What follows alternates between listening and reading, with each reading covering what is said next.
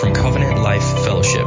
For more information about our church and to stay up to date on all sermons, events, and news, please visit our website at www.clfroseburg.com.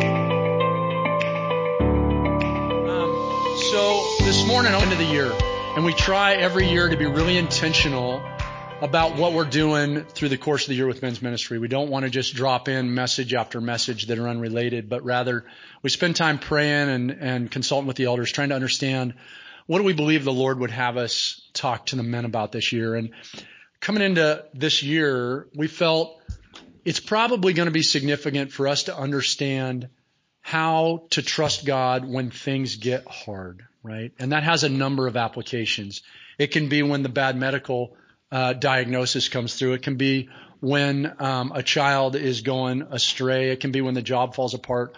Or it can be when life gets really weird and the politics of the world do in such a way that it becomes not only uncomfortable, but even cost you to stand on your faith, right? So we're looking around saying it feels like it would be good for our body to understand how do we lean into God? How do we trust God when things get hard or when things get weird?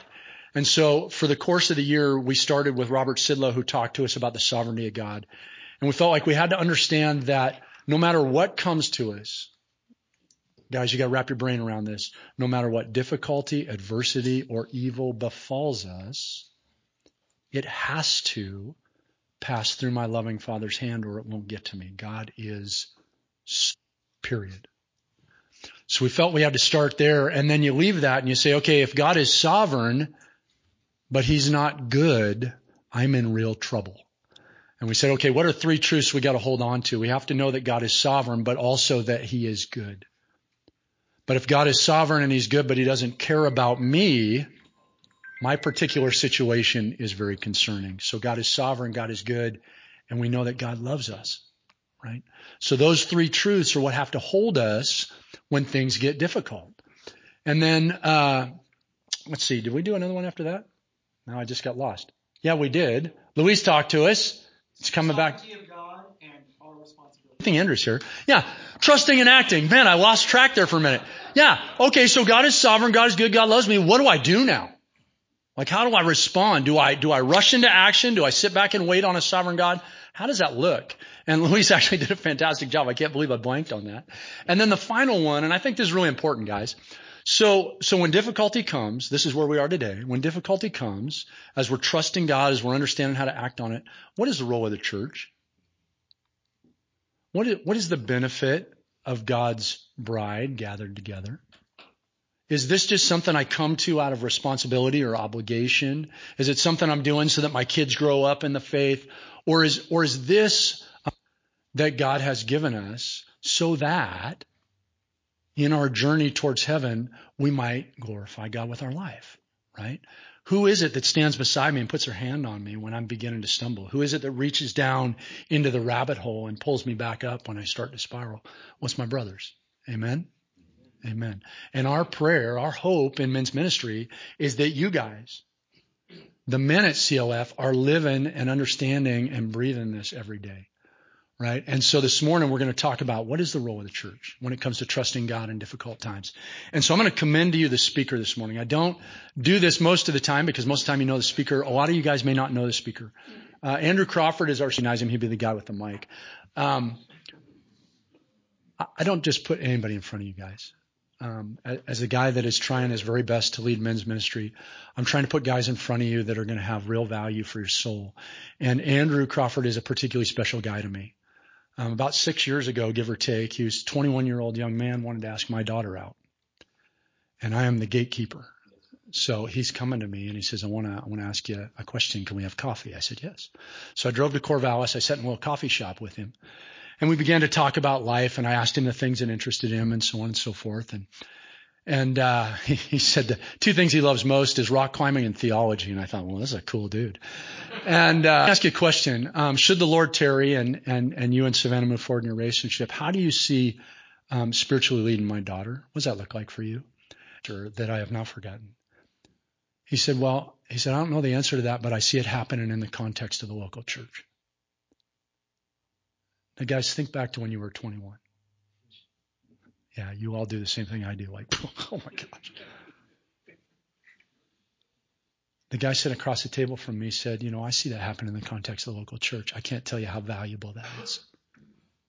And so when I thought about who do I want to talk to my guys about the value of the local church, I want a guy that not only knows what it says in Scripture, but it means something to him. Fast forward, and my son-in-law is looking for a job, and he gets a job, and he says, I'm going to be having kids. I want to raise my kids in a church where they will come alongside me while I'm parenting my kids, who will help me and my wife understand how to do that well, and where my son or daughter, Lord willing, can grow up in the fellowship and the community of believers that will encourage them in their faith. And he picked up and he moved from where he was in Corvallis to Roseburg, Oregon, because he wanted to be a part of this fellowship.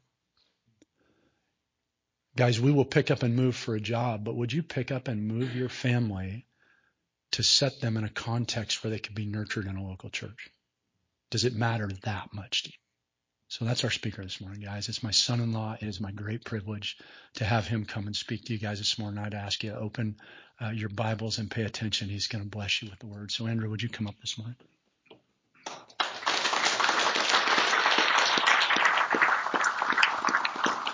I'm going to pray for this guy and turn him loose. Father, we commend Andrew to you. We know that you want your men to hear from him. Father, you'd speak through him. Give him boldness as he proclaims your truth, confidence that it's your truth, not his. And Father, open our ears, that we would be men that listen and leave changed, that we would treasure this great gift you've given us, which is your church. We pray these things in Jesus' name, amen. Hello. Oh, can you guys hear me? Perfect. I remember that story a little differently than Dan. I remember having pitted out, sitting in this coffee shop and drinking coffee, so it was pretty stressful for me. But thank you, Dan. I appreciate that. Good morning to Hebrews chapter 10, verses 19 through 25. That is where we'll be this morning. And one thing I'd like to share with you first before we get started. Our topic this morning is, as Dan said, the role of the local church in difficult times. And as a result, I've spent a lot of time thinking about my local church, about you all. As Dan said, Savannah and I moved down from Corvallis about 3 years ago and became members at Covenant Life shortly thereafter. And I was thinking about you all. What struck me is how quickly you've become dear brothers. You have encouraged me when I needed encouragement. You have corrected me when I've needed correction. You are a true blessing from God to me and my family. Is that you all will be blessed by this look at Hebrews chapter 10, which leads us to the topic at hand this morning. And I just want to provide a little disclaimer at the beginning. This will not be a comprehensive look at all the passages pertaining to the local church in difficult times. Rather, what we're going to do this morning is focus in specifically on a singular passage. I tell you this so you know that it's not a comprehensive look at all the functions of the local church in difficult times, but rather what the author of Hebrews told his readers to do during the difficult times they faced, and by extension, what we can learn from this. So, men, if you'd stand with me as we read God's word, and men, remember, we stand to confess not only to ourselves, but to all of those around us that what we are about to read are the inspired words of God. So let's read Hebrews 10, 19 through 25. Therefore, brothers, since we have confidence to enter the holy places by the blood of Jesus, by the new and living way that he opened for us through the curtain that is through his flesh, and since we have a great priest over the house of God, let us draw near with a true heart and full assurance of faith, with our hearts sprinkled clean from an evil conscience and our bodies washed with pure water. Let us hold fast the confession of our hope without wavering, for he who promised is faithful, and how to stir up one another to love and good works, not neglecting to meet together, as is the habit of some, but encouraging one another, and all the more as you see the day drawing near. Let's pray. Father, this morning, we praise your name for the opportunity to open your word together this morning as brothers in Christ. I ask that you would work through my inadequacies and be glorified. May we make much of Jesus this morning, and may we see the blessing that is the local church. It's in your Son's name we pray. Amen. Amen. You guys can be seated. You guys should have a handout on the tables there. And in that handout, you'll see the big idea for us this morning. And the big idea for us this morning is this: the foundation for our perseverance as the church in difficult times is found solely in Jesus. I'll read that again. The foundation for our perseverance as the church in difficult times is found solely. And what I'd like to provide you with this morning is a working definition of local church, of a local church. Just recently, I was having a conversation with someone that I work with. We were on a trip together, and the topic of church came up. I didn't know he was a Christian, but he had some thoughts on the church, and this is what he said. He said, "We don't have to go to church. We just have to be the church." And that sounds good, right? Like, let's get stuff done. I mean, like, let's go out and do stuff. But what does it mean to be the church? Well, what I hope we see this morning from Hebrews is that to be the church includes being at church, being consistently present at the local gathering. So what is the definition of the local church? This morning, we are focused primarily on the role of the local church in difficult times, and I believe Jonathan Lehman, in his short book, Church Membership, provides a helpful definition. He says, quote, "A local church is a group of Christians who regularly gather in Christ's name to officially affirm and oversee one another's membership in Jesus Christ and his kingdom through gospel preaching and gospel ordinances." So we see a local church is a group of Christians. It takes more than one of us. What do they regularly do? They regularly gather in the name of Christ and in the name of Christ alone. To do what? To affirm and oversee one another's membership in Jesus. Which leads us to our first point this morning, a 10,000-foot view of Hebrews. As we attempt to understand exactly what's being said here in verses 19 through 25, we need to first take a step back and look at this letter in its larger context. So what we don't know about the author, he never reveals himself to us in the letter, nor has church history remembered who he was. Furthermore, we don't know the original audience's location. But what we do know is that this letter was written to a church who had suffered previously as a result of their faith in Christ. If you look down just a couple verses, in verse 32 of chapter 10, it says, "But recall the former days when after you were enlightened, you endured a hard struggle with sufferings, sometimes being publicly exposed to reproach and affliction, and sometimes being partners with those so treated. For you had compassion on those in prison, and you joyfully accepted the plundering of your property, since you knew that you yourselves had a better possession and an abiding one. But this church had not yet suffered to the point of death." In chapter 12, verse 4, the author of Hebrews writes, "In your struggle against sin, you have not yet resisted to the point of shedding your blood." There is a temptation in this audience, in this church, to renounce their faith in Jesus. Philip Hughes, in his commentary on Hebrews, says this, quote, "It is apparent that a situation has arisen in which a particular community of Christians is contemplating a compromise of disastrous consequences, since it would mean, in effect, the abandonment of the gospel. Faced with daily indignities and the prospect of persecution of a more severe nature, they are sorely tempted to withdraw from the are in danger of squandering their birthright in order to purchase temporary relief." So put yourself in the shoes of the author of Hebrews for a moment this morning. If you found yourself away from your family for an extended period of time, and you received word that your family, as a result of suffering they were going through, were about to make a disastrous, life-altering decision, and you had the opportunity to write a letter to them, what would you write? That certainly would change the tone of the letter that you would write to them, and we see this in this letter to the Hebrews. Our author in Hebrews provides 5 warnings to this church and of the peril of rejecting this great salvation.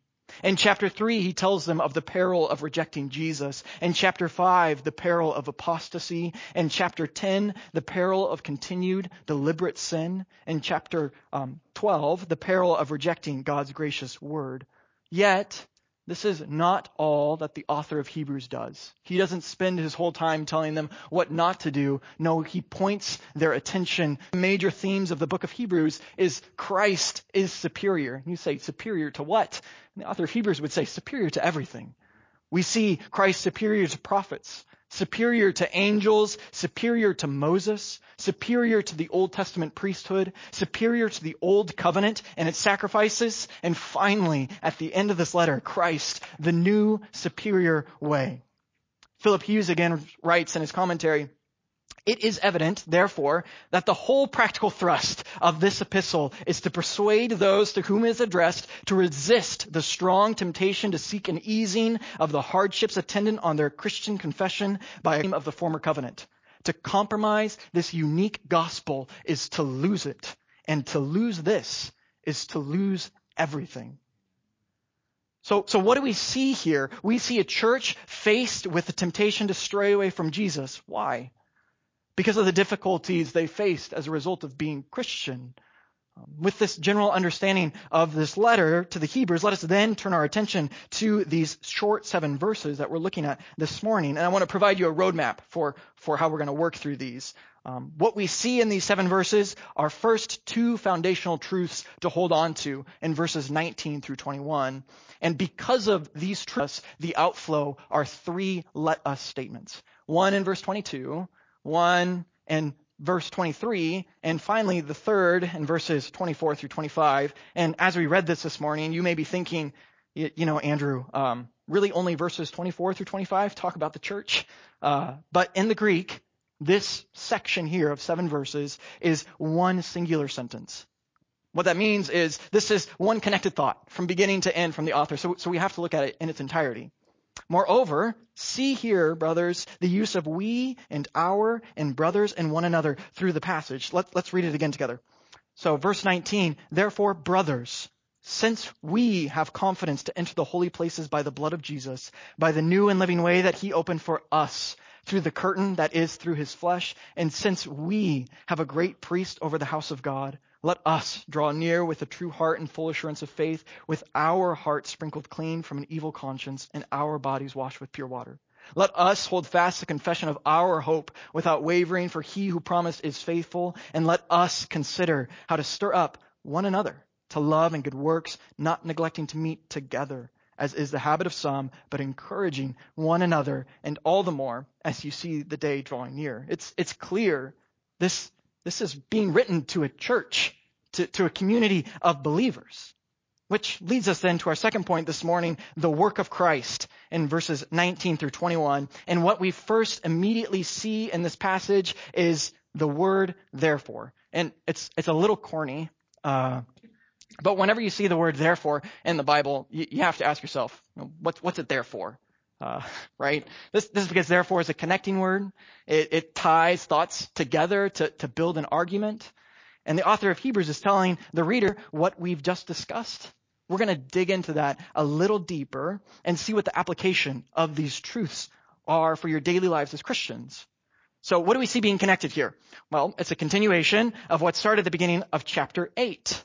William Lane in his commentary writes, the completion of the core instruction concerning the high priestly office and the sacrifice of the Son of God, chapters 8 through 10:18, called for pastoral reflection on the implications this has for Christian faith and practice. So don't miss this. What the author of Hebrews has done up to this point to this church that is suffering is teach them sound doctrine. And the section that we are in is the application. You see what he's doing here. Doctrine is not just theory. It must be applied. Faith must be practiced as well as professed. Truth must be lived. With this in view of what he's done, what we first see here is Christ's perfect sacrifice in verses 19 through 20. Therefore, brothers, since we have confidence to enter the holy places by the blood of Jesus, by the new and living way that he opened for us through the curtain that is through his flesh. Since we have confidence. How? How do we have confidence to enter the holy places? This is not normal, nor is this the way. In Leviticus 16, which is telling us about the Day of Atonement, This is what God tells Moses. Quote, "Tell Aaron your brother not to come at any time into the holy place inside the veil before the mercy seat that is on the ark." Why? So that he may not die. The Day of Atonement tells us how we're to enter the presence of God, except that you, or that we, is really a you, and that you is even more specific than that. It's limited to one day a year that they could enter the holy place. More than that, it's limited to one person on that one day of year. More than that, it's limited to an Israelite on that one day. Limited to an Israelite who's from the tribe of Levi. More than that, it's limited to a priest from the tribe of Levi who's an Israelite. And more than that, it's limited to the high priest. Men realize it's not normal for us to have access to the holy places of God. And here the author of Hebrews is telling us we have confidence. How do we have confidence? Well, he tells us, by the blood of Jesus, the living way that he opened for us through the curtain that is through his flesh. Think about this great truth, men.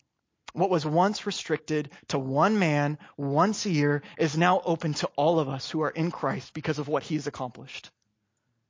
Philip Hughes again says, our access is through the curtain. The allusion is undoubtedly to the curtain which shut off the Holy of Holies from the holy place in the Levitical sanctuary and symbolized the exclusion of sinful mankind from the presence of God. At the moment of his death on the cross, which was also the moment of our atonement, the menacing and obstructing curtain was rent from top to bottom, indicating that God had acted and the way into his holy presence was open at last. What is the consequence we see of sin in Genesis chapter 3? Well, we see death, yes, but also we see Adam and Eve cast out of the garden.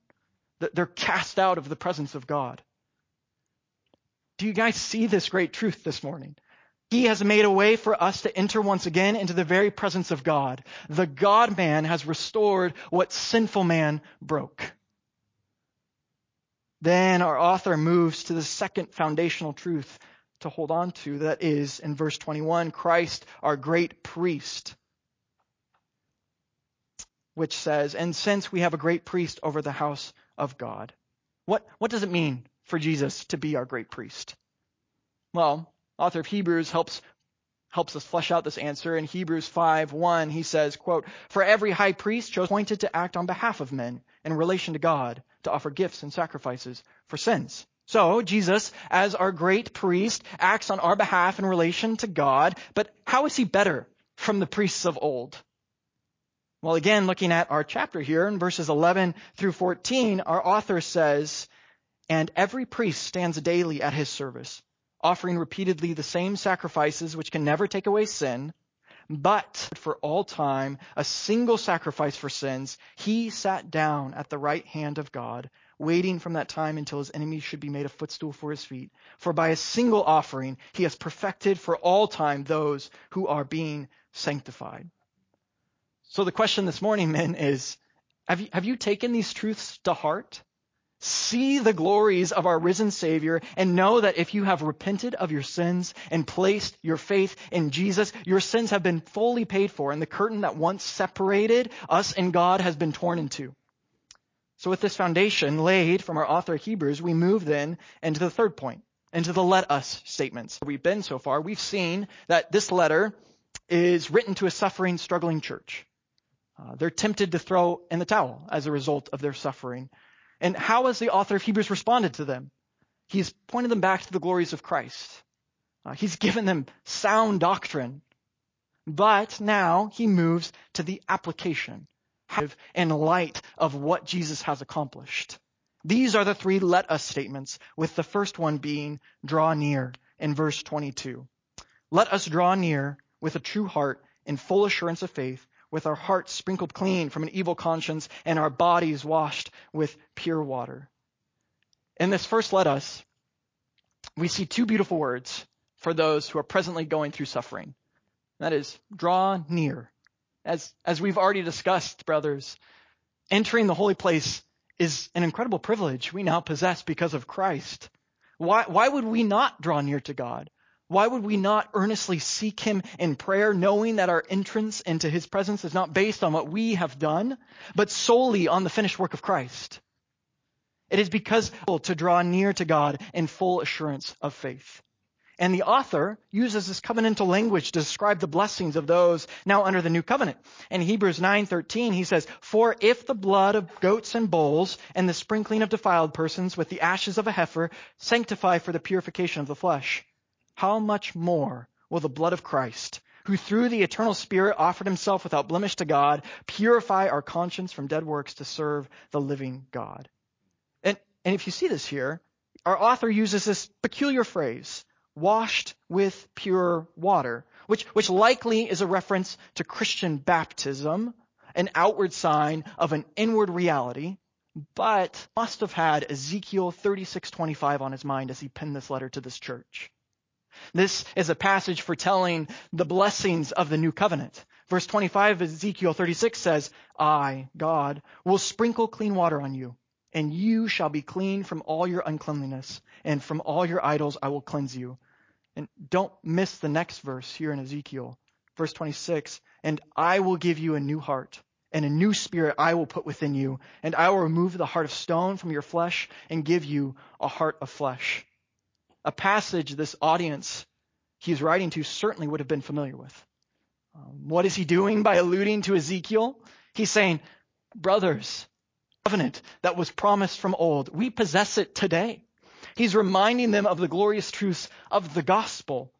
So, let us draw near in full assurance of faith. How? Through the perfect final sacrifice of Jesus and our belonging to a new and better covenant. Our faith is not in anything we have done or will do, but solely and completely in Christ's work. Which then we get to the second let us hold fast in verse 23.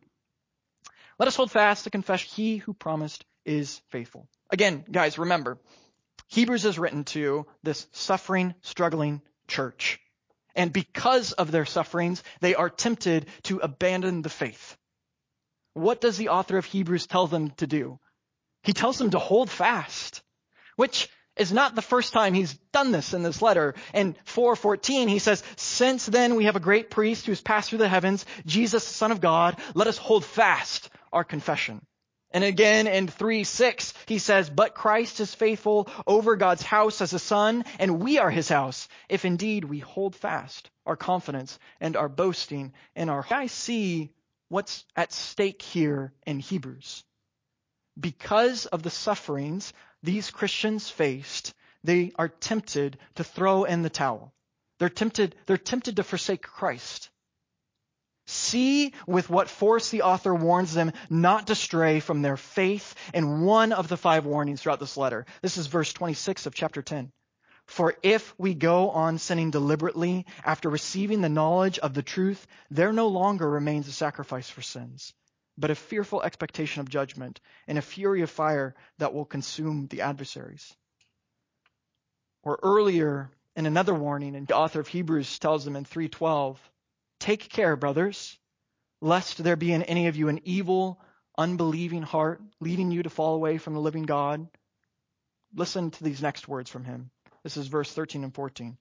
"But exhort one another every day, as long as it's called today, that none of you may be hardened by the deceitfulness of sin. For we have come to share in Christ, if indeed we hold our original confidence firm to the end." Brothers, what the authors of Hebrews is not saying is you can lose your salvation. Rather, what the author of Hebrews is saying is, what is one of the signs that you truly are saved? Hold fast to the end, that you will run your race with endurance. You will finish well.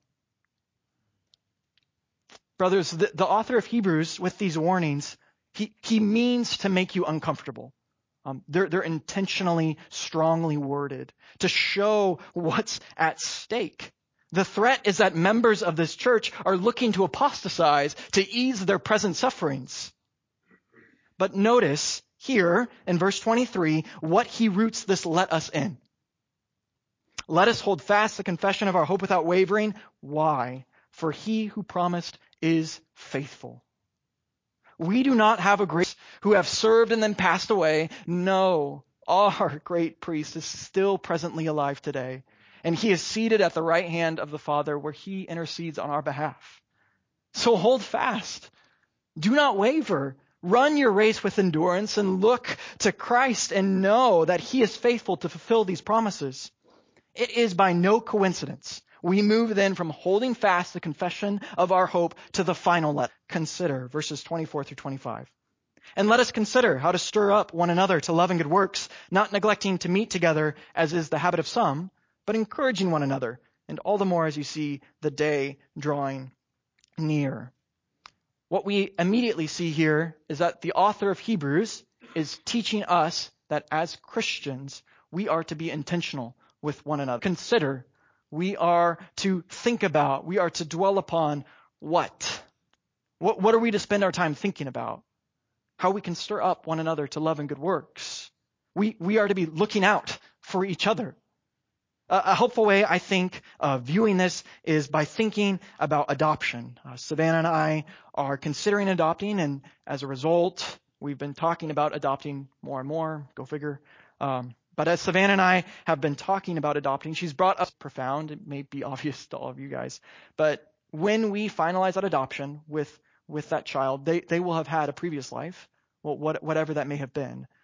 They will have had their routines, their schedules, their home. Yet, when that adoption is finalized, all of that will begin to change. Their routines will change to our routines. Their schedules will change to our schedules. Their home will change to our home. And most significantly, their last name will change to Crawford.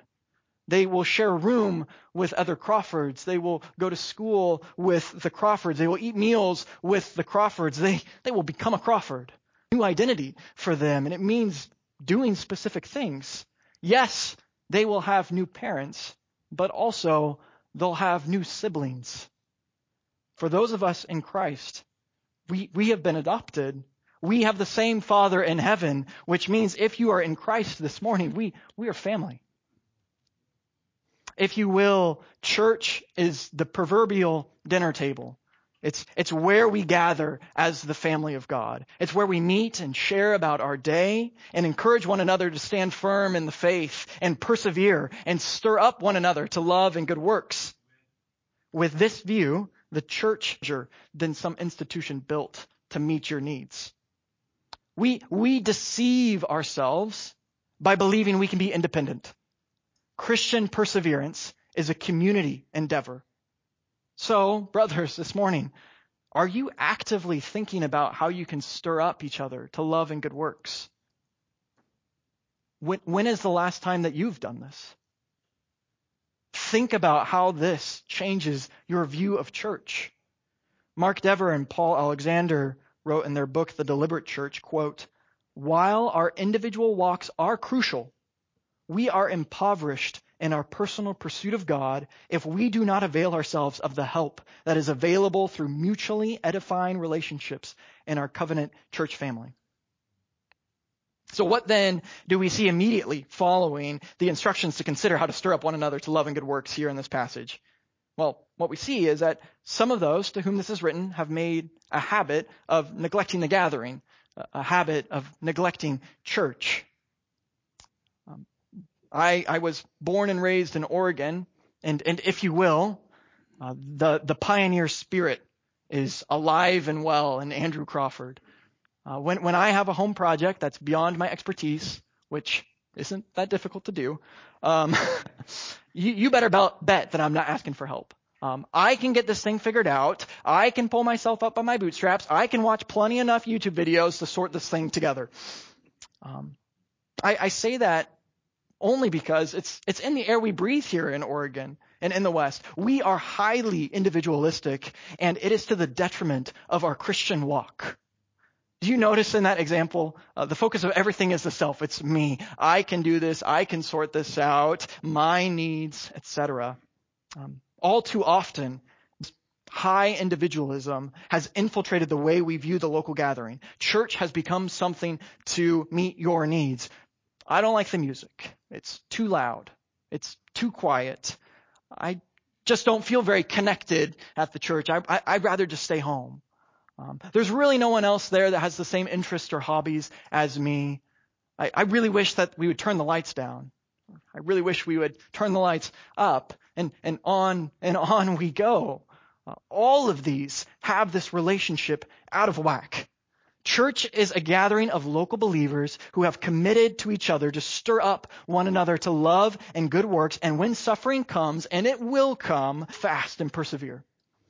Church is not about meeting these superficial needs. No, church is about worshiping God together for what he's done through his son, Jesus, and loving your brothers and sisters well. Again, Philip Hughes, writing on these two verses here, he says, there are signs of a weakening of the bonds of Christian fellowship, resulting from a deficiency of that love which should unite them in Christ, and resulting in a falling off of those compassionate deeds by which Christian love expresses itself. Unconcern for the well-being of the body of which they are members is symptomatic of self-concern and egocentricity. Selfishness and divisiveness go hand in hand, for self-love breeds the Spirit. He who does not love his fellow Christians fervently from the heart feels no compelling need to associate himself with them. So, men, do you currently have a habit of neglecting the physical gathering? Are there times of the year where you could look at your calendar and essentially block it out, either intentionally or unintentionally, and say, yeah, we're not going to be faithful at church for this month?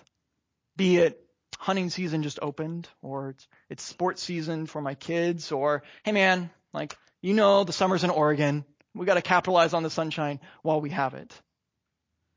Men, watch your life. This could happen to any one of us if we are not careful. And we need the church. Guard your Sundays to ensure you and your family are free for the Sunday gathering. And notice in verse 25, the author ties neglecting the gathering as not encouraging with the use of the word but. Verse 25, not neglecting to meet together as is the habit of some, but encouraging one another, and all the more as you see the day drawing near.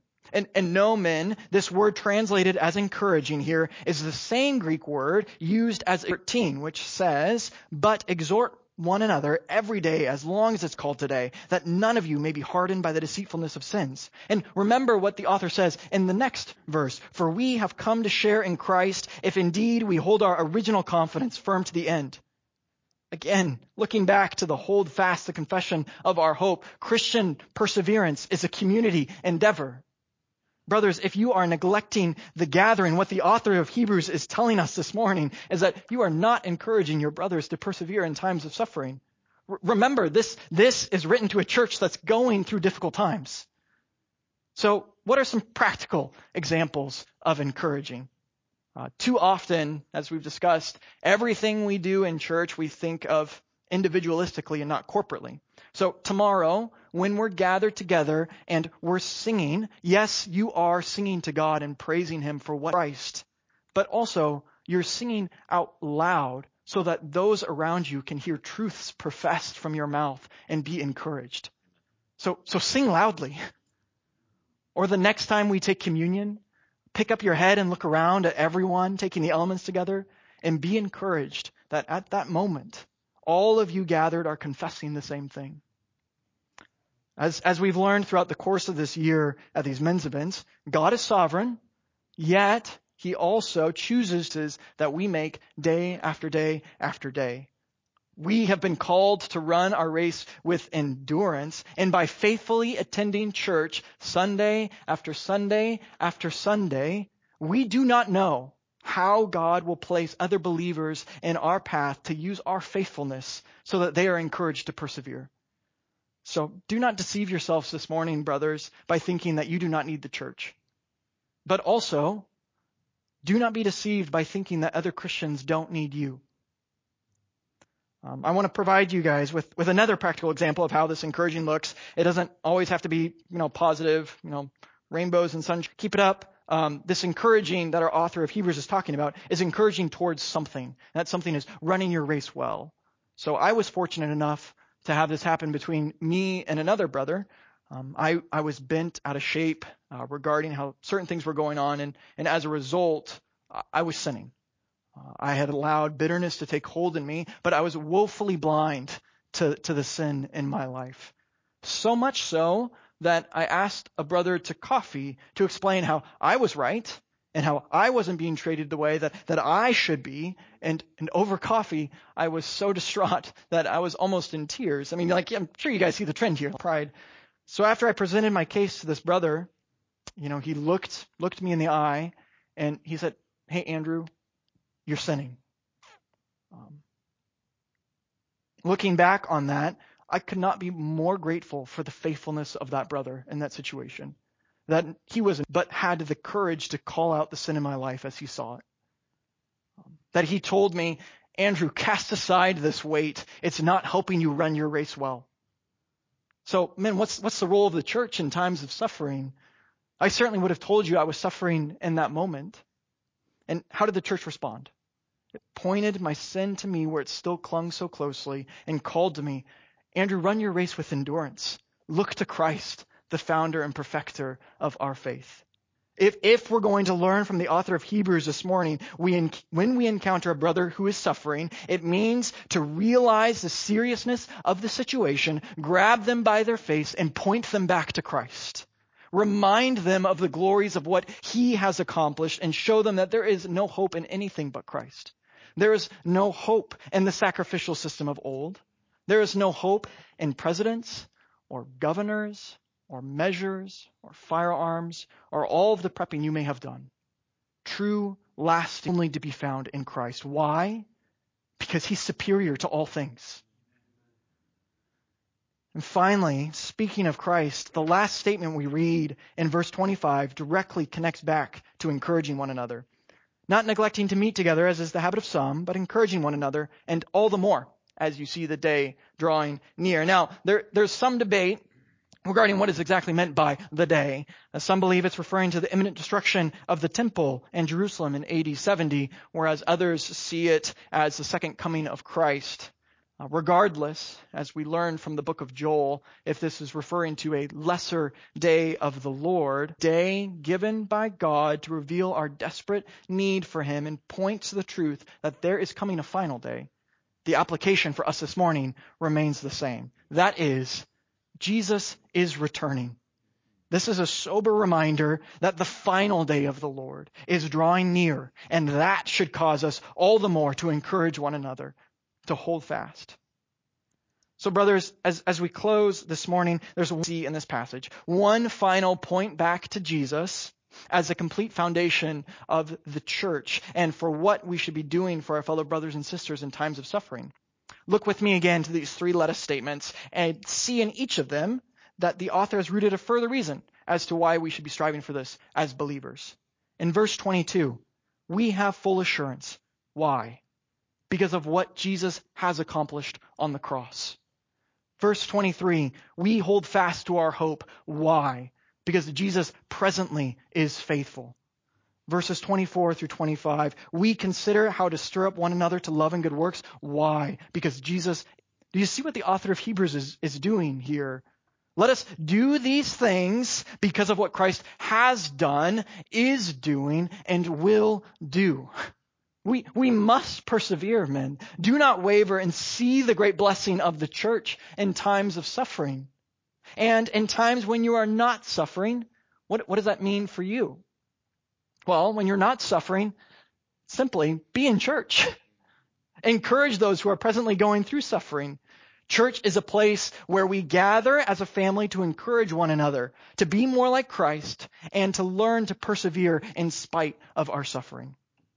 And through 2, our author says, therefore, since we are surrounded by so great a cloud of witnesses, let us also lay aside every weight and sin which clings so closely, and let us run with endurance the race that is set before us, looking to Jesus, the founder and perfecter of our faith, who for the joy that was set before him endured the cross, despising the shame, and is seated at the right hand of the throne of God. So grab your brother who may be going through suffering and point them back to Christ. Show them how what they are holding on to is not helping them run their race with endurance. And ultimately, help them run their race well. So brothers, this morning, the question is for all of us, are you running your race well? Are you considering how you can stir up other brothers and sisters to love and good works? Are you encouraging each other as we see this day drawing near? It's not a matter of if suffering will come, but when suffering comes. If you are not presently suffering, you will suffer in the future. Church as solely as a place to serve your needs, but think of how you can give to other believers. Be involved in church, because the church is more than this institution built to meet your needs, but the church is where we come together as family. Encourage those who are struggling, and together we run our race with endurance, looking to Christ. Let's pray. Father, we praise your name for the opportunity to look at your word this morning together as brothers in Christ. And we humbly submit ourselves and fall down before your glory, asking that the seed of your word now sown among us will take deep root, that neither the burning heat of persecution or the thorny cares of this life choke it out, but as seed sown to bring forth abundance, as you, Father, have already appointed. We praise the name of Jesus for what he has accomplished on our behalf, that the veil that once separated God and man has been torn in two through his final, finished work on the cross. And may we, as your children, see the great value of the church. And may we be constant in encouraging one another to hold fast to our confession. And may we run our race well. In the name of Jesus, we pray. Amen. This sermon has been proudly given in response to cherishing the gospel of Jesus Christ. Be sure to check out our YouTube channel and subscribe to watch all our sermons online. For more information about Covenant Life Fellowship, visit us on the web at www.clfroseburg.com.